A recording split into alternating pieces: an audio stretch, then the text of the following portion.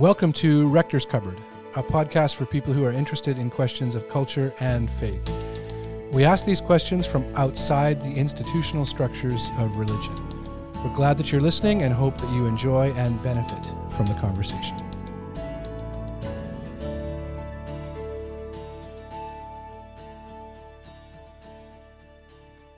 So, welcome. We're really pleased to have our guest here today, Makoto Fujimura, who we're so pleased that he has agreed to speak with us, and we'll talk about his book and a number of other things. But Makoto is an artist, and Amanda, you're here today. Hi, Amanda. I am. Hello. And Allison is here as Hello. well. And in terms of the church and faith, and art is a subject that gets a lot of different reactions. What's your experience of art and the church? Can you think of anything, any kind of art? Christian art, Christian drama, Christian when I try to movies. think of, like, I grew up Presbyterian. I'm trying to think of like the presence of art and I beauty I don't remember seeing it really. Actually, No, there wasn't a lot of it other not than much. iconography and things like that. But not a lot of that in Presbyterianism either. No, but an awareness of the beauty of a stained glass window in a church or something like that. But within the Presbyterian church, there wasn't like a Yeah, I know the sanctuary you Yes. are picturing, and it is nice in a way, but there's other no Presbyterian art in churches though have some little bit pretty more. There's beautiful some like stained glass and some things like that. The whatever. sanctuary is beautiful, but art itself, no. All right. Well, my experience was Baptist and then Brethren, Plymouth Brethren, and So definitely no Plymouth art. Brethren had no. a goal of making the spaces as ugly as possible because, and this isn't exclusive to them in the Christian faith, the idea was that anything beautiful will be distracting from God. So there was no art at all, and even the sanctuary wasn't. It was just. Although a room. there's quite a rich history with art and the church. Absolutely. I mean, there go to absolutely is. museums. It's like Well, how many I mean- pictures of Jesus and the cross and Mary and Well, and even when I went to Malta 5 years ago now, and so there's tons of churches there, and there's these massive, massive churches that they're just covered in gold leaf, and the floors are like individual, like kind of like tombstone-y kind of granite, like the level of art in there and the artistic detail, and it's just big mosaics. it's absolutely stunning. I mean, I feel slightly conflicted because I'm like, that is a lot of wealth that is Vatican. contained in that. Oh, the old space. churches in Europe. Even when I was Yeah. in Sweden many It's years a ago. different thing. Yeah, it's different. But yeah, and so your experience in Presbyterianism, mine within the Plymouth Brethren Church, there was a relationship, Allison, between what you're saying and the experience of these kind of backgrounds is that there was, with the reaction, the Protestant reaction to the Catholic Church, there was this like, we're not going to go in for any of that, Although I would say that there's definitely some Protestant denominations that have their own version of it. Like I don't know if our listeners are aware of how expensive like Anglican vestments are. Like they're Right. absurdly Kind of expensive. Catholic though in a way. Yeah. It's like a leftover, right? Yeah. Yeah. No, like now there's it's like guys usually, and sometimes, but people preaching in like casual clothes to tell everybody that. Yeah. So even in terms of attire and those, Yeah, kinds of it's- things, I don't think it was ever like, art is bad. That was certainly not kind of the Not in message. your But in the, experience. the There was in the Presbyterian history of the church, though. stoicism, though, you don't talk about, an emotional the reaction. emotions and the feelings that right? you might, and art evokes emotion. And So so, in- that's just not often part in of the evangelical conversation. circles, the art is like a PowerPoint background that sometimes is so on the nose, like a Yeah, it so ends up we're coming singing about across a Jesus. little. So here's a picture of Jesus with light around his head and kind Yeah. of like. Have you had experiences where art communicates to you some of the deeper things?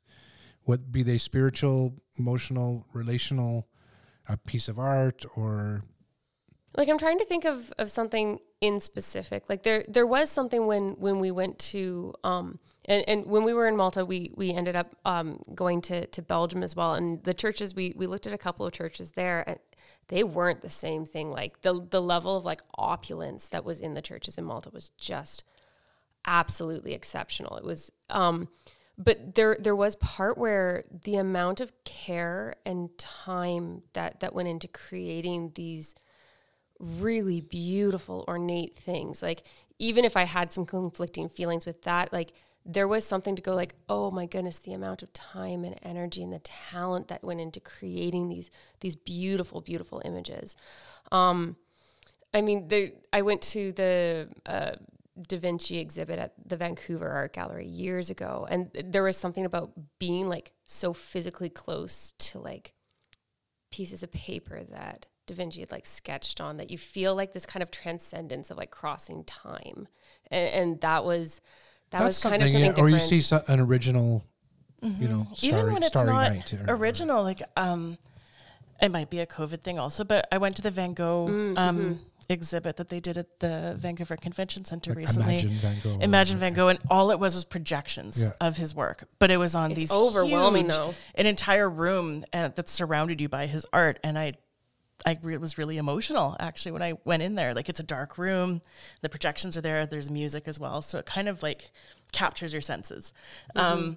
And the reason I say I don't know if it's a COVID thing, it was also kind of one of the first things that I had done. That's true. Amongst too. people. I had that same experience. So you kind of throw those, you know, the other elements into it. But when Starry Night came out and it took over the entire room, I really had an emotional reaction to that. Which is just actually a small painting, and like a lot of the originals are very small. But I was at that exhibit as well, or that show, and there was also something I think a lot of people felt there. I was one of them, between how they told the story of Van Gogh and concepts of mental illness or how things can be communicated with art that can't necessarily be communicated in other forms of language. There is something. I have a friend, I like him a lot, but he says that he can't understand why anybody would read a novel. And then his follow-up is, because why wouldn't you just read things that are true? And you're like, I think there's a concept of truth here that is like... That's interesting, because I prefer novels and fiction and over... how does art speak in a way, the deeper things, the meaningful things, emotional, spiritual, theological, all these kinds of things that we can hear in a way that we can't hear with other forms of language. That's something that I think is really, really interesting. But it's also something to wrestle with in terms of the opulence of a church. And I think in particular when... as churches are classified as charities, and I feel like there could probably be some pretty substantial like alleviation of like work on suffering and stuff. If some of that wealth was unlocked. Yes. Yeah. Yeah. But what do you do? Sell the art to I don't know. Sure. Some art. I don't know. That's the thing is that it's a bigger conversation, but yeah. There's a tension there of. Well, I think the idea of monetizing these kinds of things is something that's interesting for artists as well. Like, right? That I don't even know how you would like place value on art in one sense. Like that's I would assume as an artist that's a tricky thing to do, because you're like, well, I'm not just going to count the amount of hours that I made making this painting. Maybe it's the type of materials that I used, and maybe it's the fact that I've been thinking about doing this painting for the last 10 years and I never quite knew how to conceptualize it, and now I do. Or like it's I don't know how you do that. It's one of the reasons that I so appreciate our guest for today, because he's someone who speaks, and from his perspective about, he writes things about theology and his faith and faith in general, and in ways that his writing is so great and helpful and clear, but also to see something greater that you can't necessarily describe in particular language with the beauty of his art as well, including the method of his art, how slow it's put together, and so I think that it's something that artists have mattered in the realm of faith, and art, the best art obviously doesn't have an agenda necessarily, and that's something that we struggle with in our culture, right? When art is turned into sales or something, right? Even when a good song is made a slogan or something that you hear it on an ad, and you think, well, I guess they got money for doing that, but now that's become something different, maybe, that song. Well, I think for a lot of artists, they create out of an impulse to create. They're struck with inspiration, and I'm not an artist myself, but I've heard several describe that they're like, I had to like get it out of my body. It's almost like a compulsion. Yeah. Right? And so while I do think that there is part where, they need to eat and pay their bills and those sorts of things that there's a level of monetization that kind of needs to happen. There's also part where I think that they wouldn't know how to be themselves doing other things. Well, I mean, the three things that are said to be transcendent, right? Goodness, beauty, and truth. The things that speak of something higher, of the divine.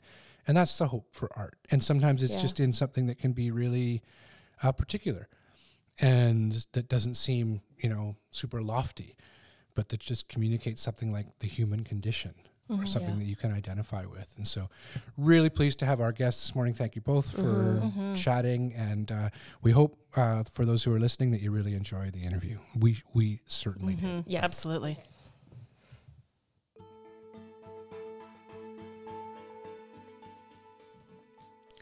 Well, we're very pleased to be joined today. I feel super privileged, actually, to be joined by Makoto Fujimura, who is an artist. His recent exhibitions in New York and Asia have been featured in the New York Times and The Atlantic and other leading publications. He's an award-winning author, the founding of I Am Culture Care and the Fujimura Institute, and co-founder of Kintsugi Academy. Am I saying Kintsugi close to right? Okay, thanks. Yep. And he served in the United States on the National Council on the Arts. Thanks so much for joining us today. We're really, really privileged. Love your work. So thanks for joining us. Honored to be here with you. So, Mako, tell us a bit about yourself, your journey to how you got to where you are in art and faith. How did that all happen for you?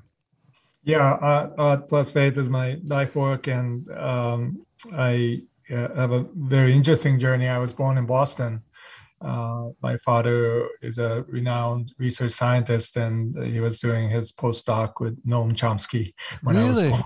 Yes, and then we went to Sweden, and then we went to Japan, Kamakura, Japan, and I spent my young years there until middle school. Middle school, I came back to New Jersey, where my father was at the famed Bell Labs facility doing his research on acoustics and speech and hearing sciences. So the fact that we can speak today in this format is partly because of his work. But and then I went to Bucknell University in Lewisburg, Pennsylvania, and then went back to Japan as a national scholar to study Japanese style painting called Nihonga in Japan. And I ended up there for 6.5 years in this kind of a lineage program that can you can trace this back to 16th century Japan of mentoring program and of traditional materials. And my intent from the beginning was to apply this to contemporary art. So I came back in the early 90s to start my career in New York. When did you know that you wanted to be an artist? Because growing up in that family, I would imagine there were a lot of options or ideas. Well, I fortunately at Bucknell, you could try different things, and I majored in animals behavior and art. It's a very unusual program in which you can explore various threads, and so that was very fortunate because book like Art Plus Faith, it depends on very divergent thinking, and even though I was not a follower of Christ then, I began to see the connection between literature and art and spirituality, and particularly with the Bible. I studied Bible and literature as part of my learning there at Bucknell. So that allowed me to really explore deeply what I felt my call was, which was clear that I needed to try to make it as an artist if I can. Not quite sure what that meant, but that it was a kind of a calling to me, even though I didn't understand who was calling me to do that. Wow. In your latest book, is it Art and Faith or Art plus Faith? Yeah. No, Yale used that plus, and I like it. It's Okay. like calculus, calculation of plus faith. I noticed that too, and I'm like, right? Yeah. It outlines what you call theology of making. What do you mean? What do you mean by theology of making? Yeah, great question. Theology of making is a term I began to use as an artist. Reading the Bible from the get-go, I became a follower of Christ when I was 27 while I was in graduate school in Japan.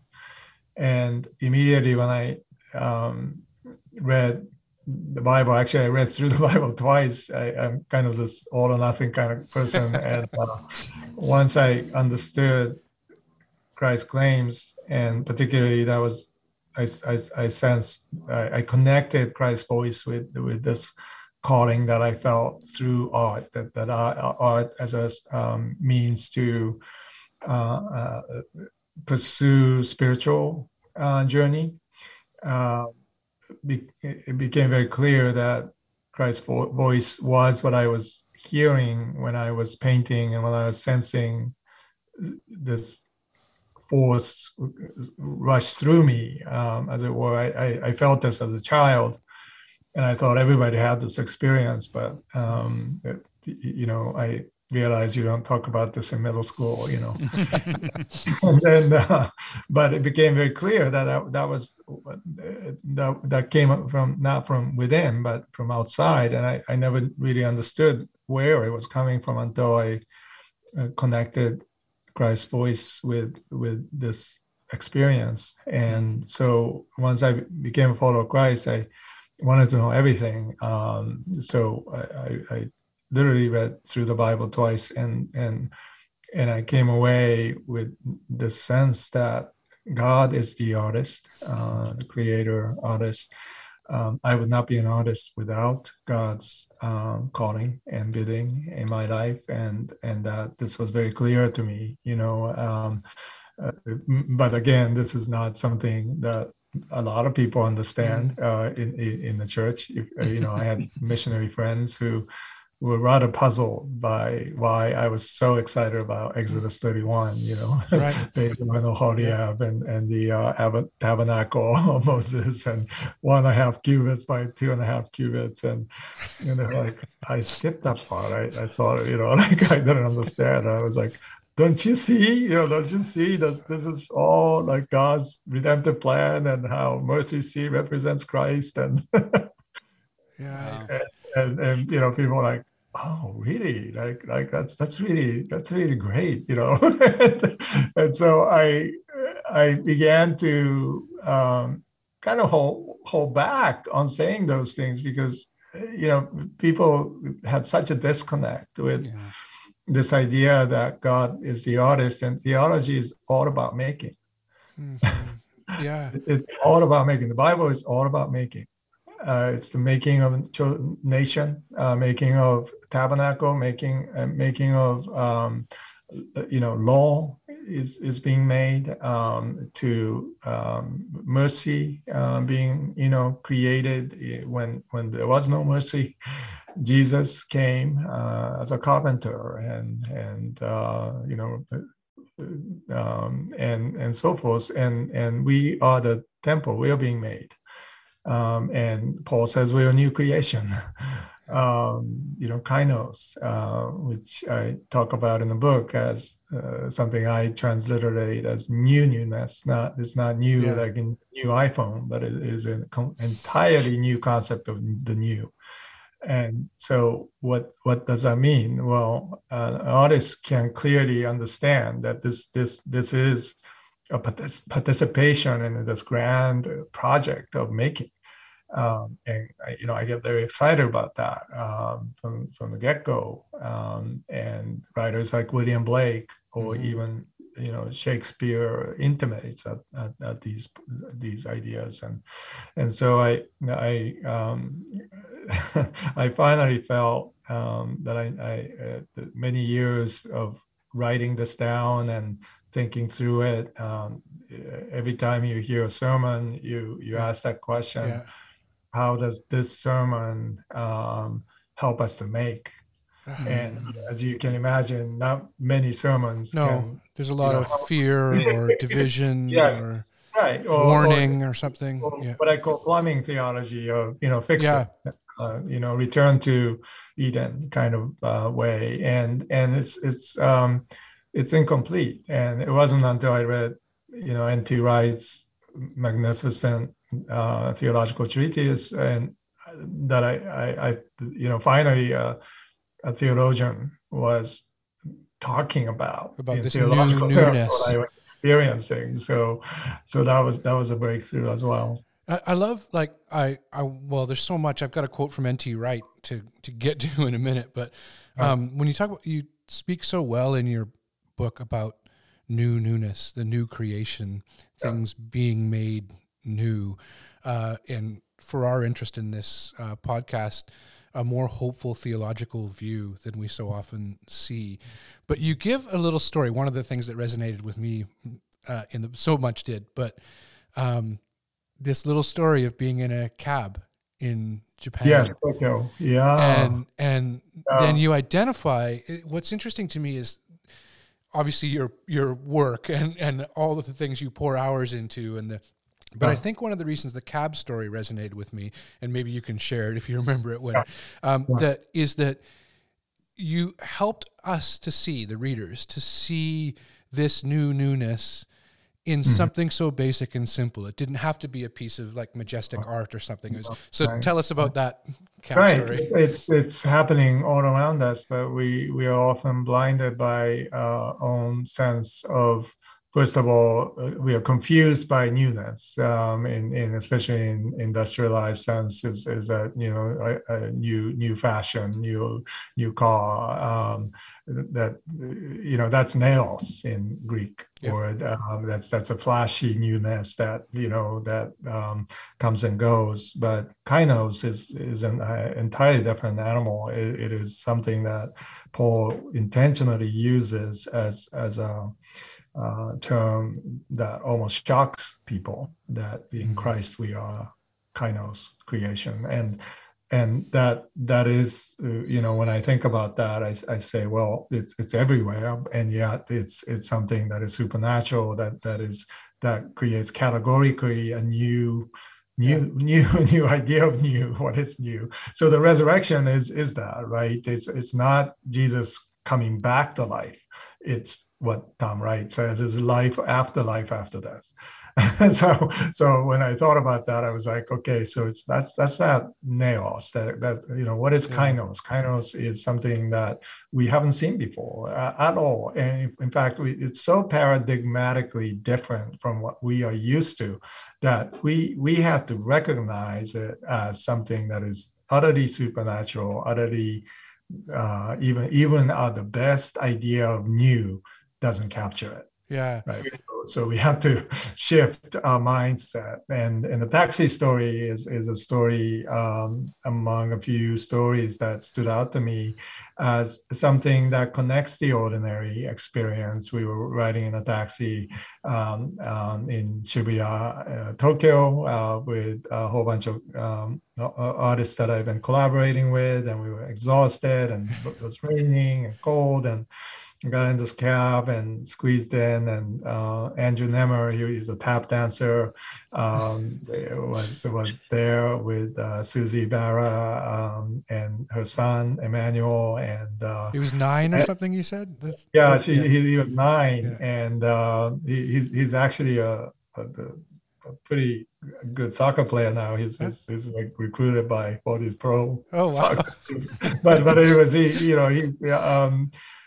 so I tell the story of so I sat in front next to the cab driver, and Japanese cab drivers are like highly professional. They wear white gloves, and the car is sparkling clean, and they are trained to host you for 5 minutes, so they understand what that means. And so I told them that we have a percussionist, her son, and 2 tap dancers in the back seat, and he just paused and he said, he let out a sigh, and he said, my wife was a drummer, and she passed away 6 months ago, and I still don't know what to do with the drums.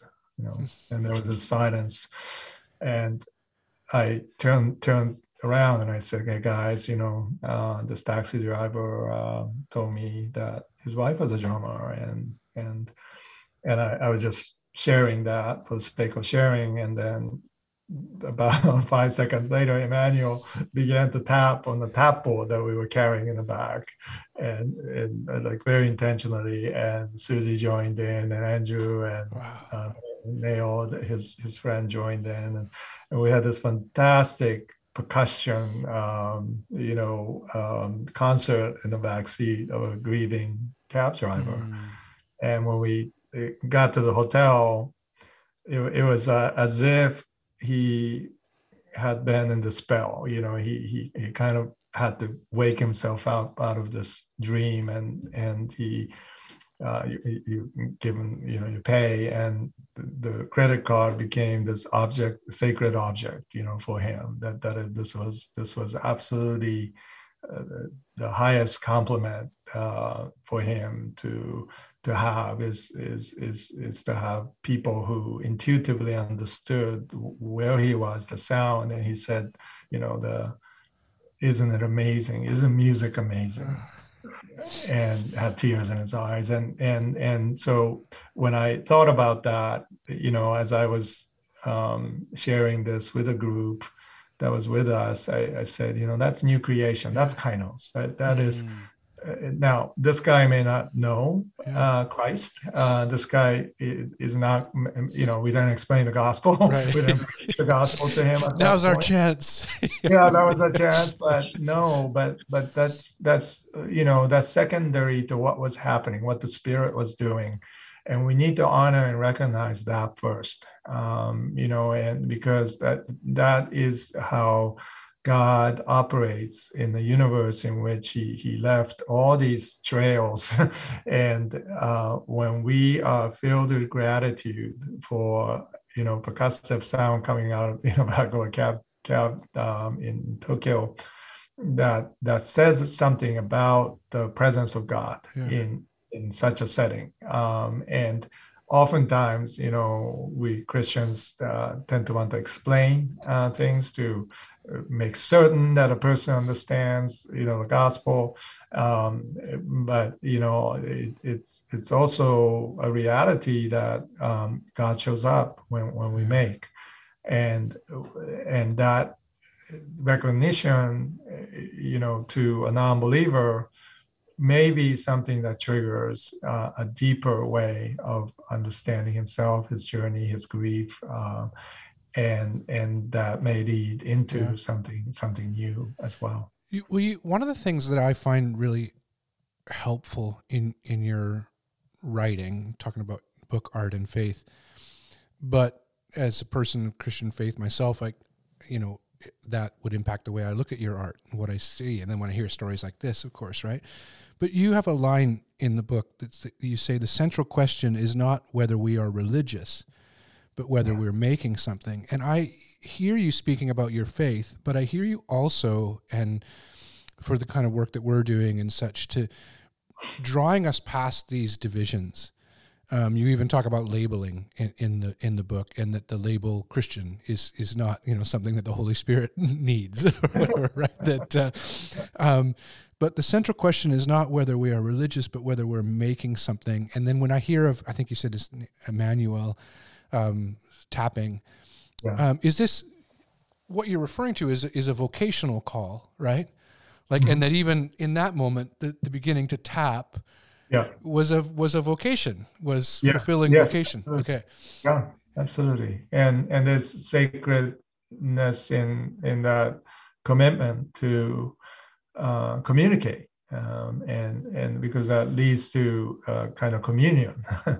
And I realize the importance of religious institutions. Don't get me wrong. I have been leader in the church for many years, but at the same time, we have to recognize that the Spirit is active and alive in margins where the institution of the church cannot reach. And as an artist, we're kind of like border stalking the areas of margins that, and the work that I have been, really been focused on in the past 20 years really is what I call culture care.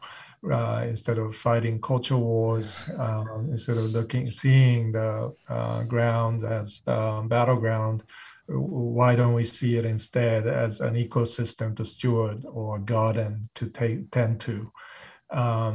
See what happens, and I think oftentimes when we do not agree with our neighbors, we tend to think, well, we have to draw the line somewhere to, preserve what we believe. And okay, but we're seeing culture wars. I've always said that culture wars will lead to real wars. First of all, because you're demonizing the other side. Even if you win, you lose, because every time you win, you shrink your territory, and you're fighting for things that you never thought you would have to fight for. You actually quicken the process, and it's just like typical ways that the enemy works to undermine, our virtues, and creates this way that is detrimental to our humanity, no matter what side you're on, and so culture care is an ongoing effort that. We want to train young people to think differently. They're already thinking differently. I think it's a case that we need to learn from them. Well put.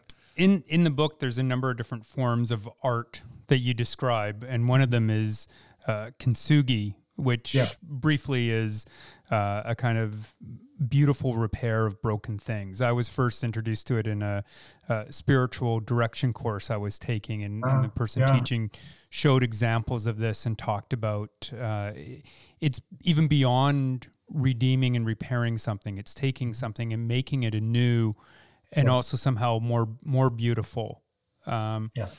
And a quote from your book, in the lingering trauma and pain that I've experienced recently, as I prayed one snowy morning in Princeton, it occurred to me that God has beheld me, a broken vessel, just like Nakura-san, the kintsugi master, holds tenderly the fragments he collects.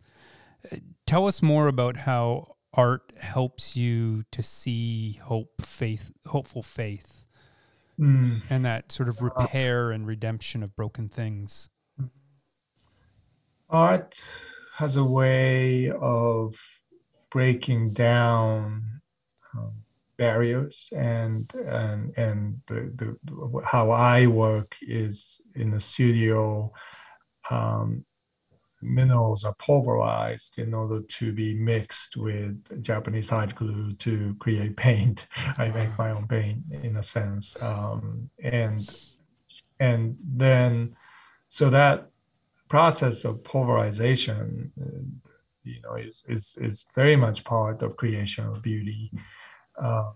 You're in a way destroying something in order to create something new. And kintsugi flowing out of the tea tradition, high tea tradition of Japan, starting around 16th century, is really a remarkable metaphor for new creation. And to me, it's one of the best ways. We were just doing a kintsugi experience with a group here in New Jersey. We had certified trainers that we trained to run these, and this was like a halfway house, and the leader, who's a designer, explained kintsugi as the best way to connect your mind and your heart. Somehow when you practice kintsugi of mending not to fix, but to mend, to make new. Something happens to our brain. Its neurons starts to fire in the right direction, and traumas of the past are also mended by doing it, practicing this regularly. So we began to hold these sessions. I've always felt like art is so separated from our lives. Many times we can talk about art as entertainment or commodity, but we rarely talk about art as a healing tissue of our lives, and which I believe it is. Vincent van Gogh believed that.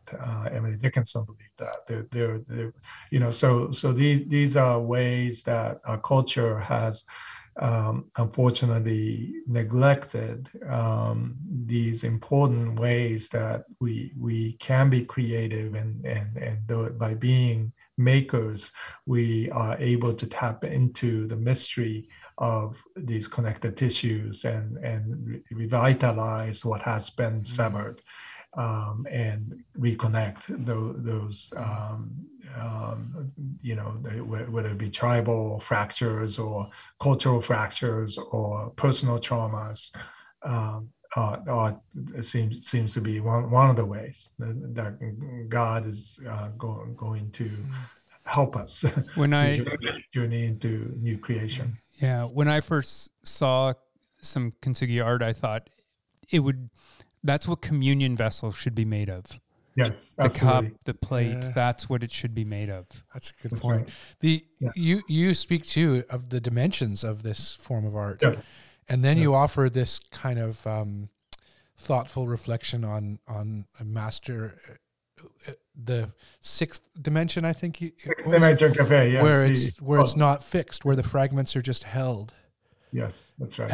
And then you give a parallel to that. Like, wouldn't it be great if churches could be like this? Tell us more about that. So, when you have a plumbing theology at work, you go to church to learn new tools to fix things in the world, and you go away excited, and you get trained in Sunday school. You have these tools to try, and you go home and you try it, and it works, right? And you fix your marriage, you fix your parenting, you fix yourself, right? And then you want to invite your neighbor because you learn this new tool, and next week they give you new tools, and that is fine. It's fine to learn those things, but very rarely I hear people talking about why we're fixing the pipes, what's going through the pipes, and why is it? What is the grand narrative of this, fixing, right? And it turns out that it's not really fixing, but it is God healing us through our brokenness, and now we tend to rush to the conclusion, right? We rush from Good Friday to Easter without having Holy Saturday. So we don't pause and think about to behold this darkness. And when I met this young kintsugi master, he told me, he said, kintsugi masters will often just look at the fragments for sometimes generations. They don't mend, the whole right away. They pass it on to the next generation. And, when I heard that, I was like, and a friend of mine who's also a pastor was there of the African American church, and he was like, oh my gosh, this is the way church has to think. This is not, you don't, come into church and many times, we're giving the good news. And by assumption, you're made new, and you can go out and invite others, right. and so forth. But we don't realize how deep a trauma it can linger. Yeah. And, being a 9/11 survivor, I know that. I know 20 years later, I'm still dealing with hairline fractures that I didn't know that was there. and it gets exposed in trauma, like the pandemic, right? Yeah. You kind of, live in pain because you don't understand, and you go to church and you're supposed to be better, right? So you have to pretend like you're better. And this level of perfectionism that creeps in, and you wear masks to, I'm an elder, right? So I have to look good, and Yeah. I have to have all the tools ready to go. And what if, I as a leader became a kintsugi master of my community and say, you might have brought your fragments to mend it or to fix it. Well, we're not going to do that first. Yeah. Let's just behold your fragment. Let's do that together. Yeah. It makes me think, I do chaplaincy in long-term care homes, Yeah. where there's nothing there really to fix. Yeah. So what becomes the role of chaplaincy there? It's not about trying to fix or cure, because these are 90-year-olds en route to death. Yeah. That's right. But the image of kintsugi there, of just holding the brokenness in silence and taking the time to just sit with the brokenness and not try to fix it, not try to repair, but behold the beauty of it. Yeah. I think is a helpful image. And you said that the church the church by its nature doesn't want to do that. It wants to fix and repair. So Before you ask your question, I just had one. Mako, I thought of you watching television recently. I don't know if the ad's playing there. I think it was on CNN or something, so it's probably American, not local here, because it's for the World Gold Council or something. Oh yes, it's Kintsugi's everywhere. Have you seen that? Kyron's helmet, Loki. I'm assuming you're not an artistic advisor for that ad, because it's like very clinical looking, and there's this somehow they picked up that this was, and the globe is put back together with this, and just like, this feels so different than what Mako was talking about. But yeah, sorry, Ken, you were going to ask. Yeah, no, I just going to tie that into, because you mentioned you're an elder in the church, and what would it be like to be sort of a kintsugi master in the church? So what do you think of the state of the church currently? What are some of the challenges and opportunities, whether it's coming out of COVID or just in the culture wars that are going on? I mean, it's more intense in the States, I think, in many ways than it is in Canada, but it's here too, that sort of battle between us and them and othering people. Where does the church find its footing in that? The church is the bride of Christ, and we need to be the bride of Christ. We need to, first of all, see ourselves, our identity, as preparing for the cosmic wedding, which means, to me, as an artist, I want to be ready as an artist. I want to be part of a group of artists that perhaps will get the glimpse into new creation and make into that, right, on this side of eternity, so that on the other side it will be amplified with God. God chooses not to act unless we act. I think in terms of how, because we're preparing for the cosmic wedding, for bridegroom to come. I was recently remarried, and we went through all the wedding, preparations, and I was like, this is such a beautiful metaphor for what we're supposed to be doing as a church. And we lose sight of in the church, especially, first of all, identity as a bride of Christ, being prepared beautifully, to welcome the bridegroom, but also we're losing sight of how to do that, because a bride is supposed to make herself beautiful. And what wedding does not have all of the arts represented? That would be pretty rare. You have dance, you have cuisine, you have calligraphy, you have preaching, music, you have dance. All these things are meant to be part of our experience as a church to prepare for the bridegroom to come back. And then you ask yourself, who's the best photographer, right? Who's the best, sound person? Who's the best musician that can play among our community?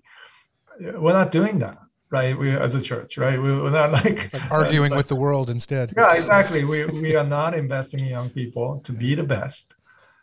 Who's the best cellist today? Yo-Yo Ma, and God would choose Yo-Yo Ma, right? So wouldn't it be nice if like a friend of mine, Gio Kim, is a cellist too, and wouldn't it be nice that somebody who knows the Lord, right, can also lead a pack and invite Yo-Yo Ma to be, be part of that.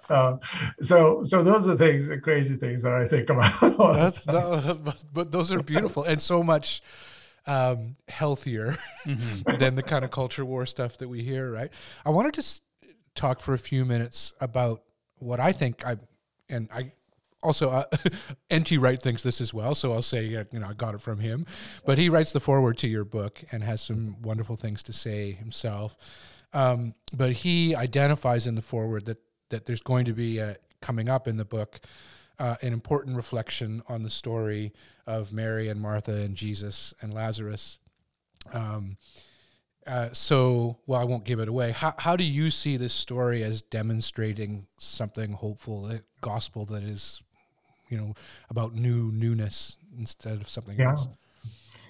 My life has become shaped around John 11:35,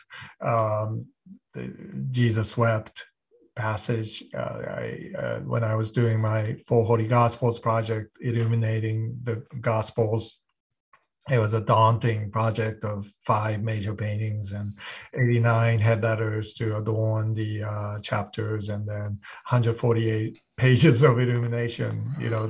I was doing, and I told a young artist then that the more ambitious the project, the narrower your focus has to be a pinhole, so sharp that the projected image will become sharper, right? So I was so intimidated that I chose the shortest passage in the entire Bible, Jesus wept. But all kidding aside, I have been journeying with that passage primarily because it's a passage that does not make sense in terms of utilitarian value.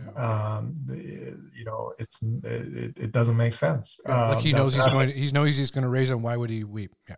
Exactly. Why would he waste his time weeping with Mary when all he had to do was take by her hand and take her to the tomb and said, raise Lazarus and say, "Ye of little faith." And that's what we would do. Yeah. The plumbing. The plumbing theology would say. But no, this is a Kintsugi master beholding the fracture, right? This is something that Jesus has done in history. And furthermore, his tears, right? Once it is embedded in the universe, this physical tears, I have the theory that, that's not going to disappear. That's going to multiply, right, into the air, and it's everywhere. As we struggled with our pandemic, as we've seen so many friends and family lost to this, it's been a difficult journey, but Jesus' tears are with us physically and as well as spiritually, right? And to me, so when I paint with Jesus' tears. When I invoke those tears into my work, because that's the only way you can talk about 3/11 or 9/11 or Columbine High School or any other pandemic. We need new ways of talking about our experiences. And John 11:35 to me is the best pinhole. And beautiful, so beautiful how you write about it. So I preface this. I mean, entire book is based on that. Yeah, Wow. so well done. I was, someone who's been a pastor for years, and it was such a beautiful theological reflection. As we come to the end, we have just a couple of other questions, and one we want to hear a bit about your art. You speak of slow art. You work with layers and layers over layers on time. I've seen online the stuff you've done from the earthquake and the art that was inspired by that. What does that mean to you, slow art? It's a way to preach to my heart, to slow down constantly. My studio is the most sacred place that I know. And when I'm here and I am able to slow down, there's never been a time when I did not feel God's presence. And that is a remarkable statement to make. And I know I'm privileged to have that constantly. And, and to me, slow art has a way of tapping into the Kainos moment, and we think something new again in post-industrial world. Something new means you have to get there efficiently and fast, and in way that capitalism works, right? This may contradict that, but at the same time, I don't think it precludes making in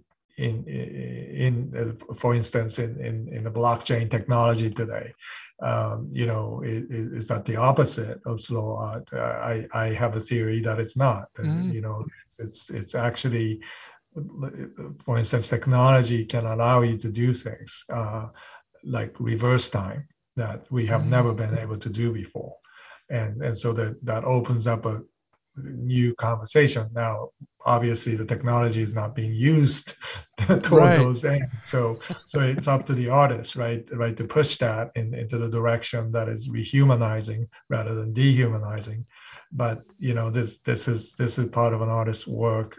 So for me, slow art includes all of that.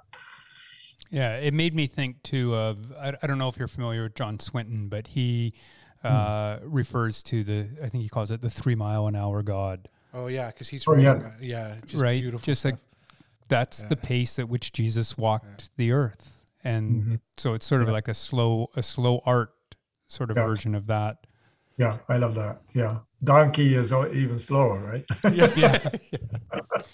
So we end a lot of our podcasts with this sort of question: what at this time in history makes you hopeful? I am hopeful, not because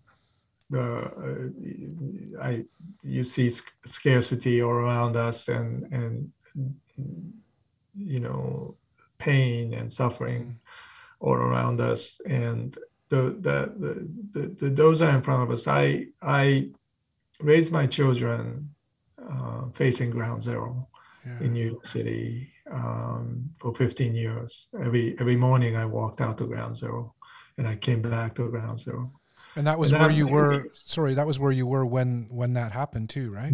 Yeah. So we decided not to move and raise our kids there. And that made me reflect on what that means to be an artist, making things.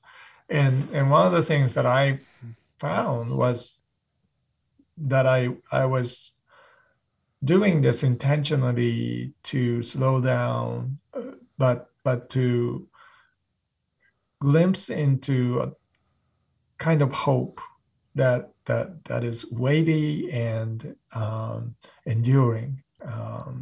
That it's I wasn't interested in anything fleeting or short-lived because that didn't help. Yeah. The only thing that helped me would be music and art and dance and theater that accounted for something long-term that we can contest, toward and we can work toward and build into, and investing in younger generation that believed that despite what we've done to the church, to the world, to the earth, that there are ways of bringing new hope into that. And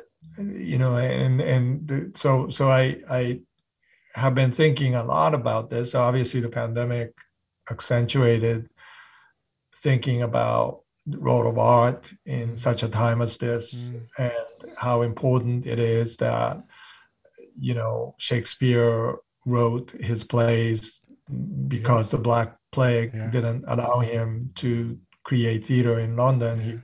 He had to create these tiers, system outside of London to sequester people as well as classes and so forth. But how Frangelico painted, how all these examples of people writing in trauma. J.R.R. Tolkien and Lewis both experienced trauma in the wars. T.S. Eliot writing 4 quartets. J.D. Salinger. I mean, all these people has given us something, right? And they have despair in them, but they also have this earned hope that we can rely on, because they have experienced darkness and ground zero of their time. And so it's up to us now to co-create into that common, what I call common curse. Common grace is also common curse, and so we can create into that with hope, and that will help create a language for future generations to create out of. It's so beautiful. I have this picture as we get ready to say goodbye and thank you again and everything. This picture of being in New York at, like, I don't know, MoMA or somewhere looking at, I don't know why I chose MoMA, but or another place looking at a beautiful piece of art. I think because I'm thinking of modern art more than and the noise of the street. Obviously, you know it much more than I do, but having been there. So, and I know there's people who go into those places and you look at some work of art, and then you're back into the noise, but you have this sense, this is a picture I have, you have this sense of, like, I'm so glad I saw that today. That thing stayed with me and informed how I see the world. And I pick up I'm so grateful for the theological reflection you do on your work and that you offer us. You're helping people like us as we're trying to more and more to articulate this hopeful theology. It feels like, you've gone up ahead of many people. I also pick up the reality and honesty and even sorrow in the work that you do, and can see that and really want to just bless you in your work. It is making such a difference. I know you know that. You've got, like, Martin Scorsese talking about your work and others, but for people like us, just here in a garage in Vancouver, thank you, because we need it, and we're going to keep following you and seeing the beautiful things that you co-create. I am deeply honored to be on this, and also, one of the things that I had hoped is to help give language to that hope. And I'm having a show in New York in a place called Highline 9 Gallery next to Highline. So you said Highline? Highline. It's wonderful. And so this is a brand new gallery there that I got connected to, and I thought it would be so appropriate to do an exhibit about hope. The title of the exhibit is called Resonance, and we dash sonance, and the idea is to look forward, knowing the present and the past and the traumas that we're going through. Wow. But so it's throughout December. So anybody can come and see my work dedicated to this. I'm going to be showcasing part of the exhibit will be the actual fumie used in the movie Silence. This beautiful bronze stamp, the key moment in that whole book, right? That's the right. stamping. Yeah. And that was another fumie used, and the fumie that I have is the one that Kichijiro steps on on the beach. And so I'm going to be using that as a metaphor of what we've been through, really. In so many ways, culture wars, so many ways of, persecution, both as a receiver of that and maybe projecting that onto culture. Bless that exhibition and your work, and as you said already, for such a time as this. And thank you again for giving your time to us. We're really, really grateful, and so grateful for your work. And so thank you so much. Thank you very much for joining us. Yes, that's you. Bye-bye. Rector's Cupboard releases a new episode every other Friday. The podcast is a production of Reflector Project. Hosts are Todd Weeb and Allison Williams. Cupboard Master for tastings and locations is Ken Bell. Production and social media by Amanda Mina. For past episodes and other content, visit rectorscupboard.ca. Thanks for listening.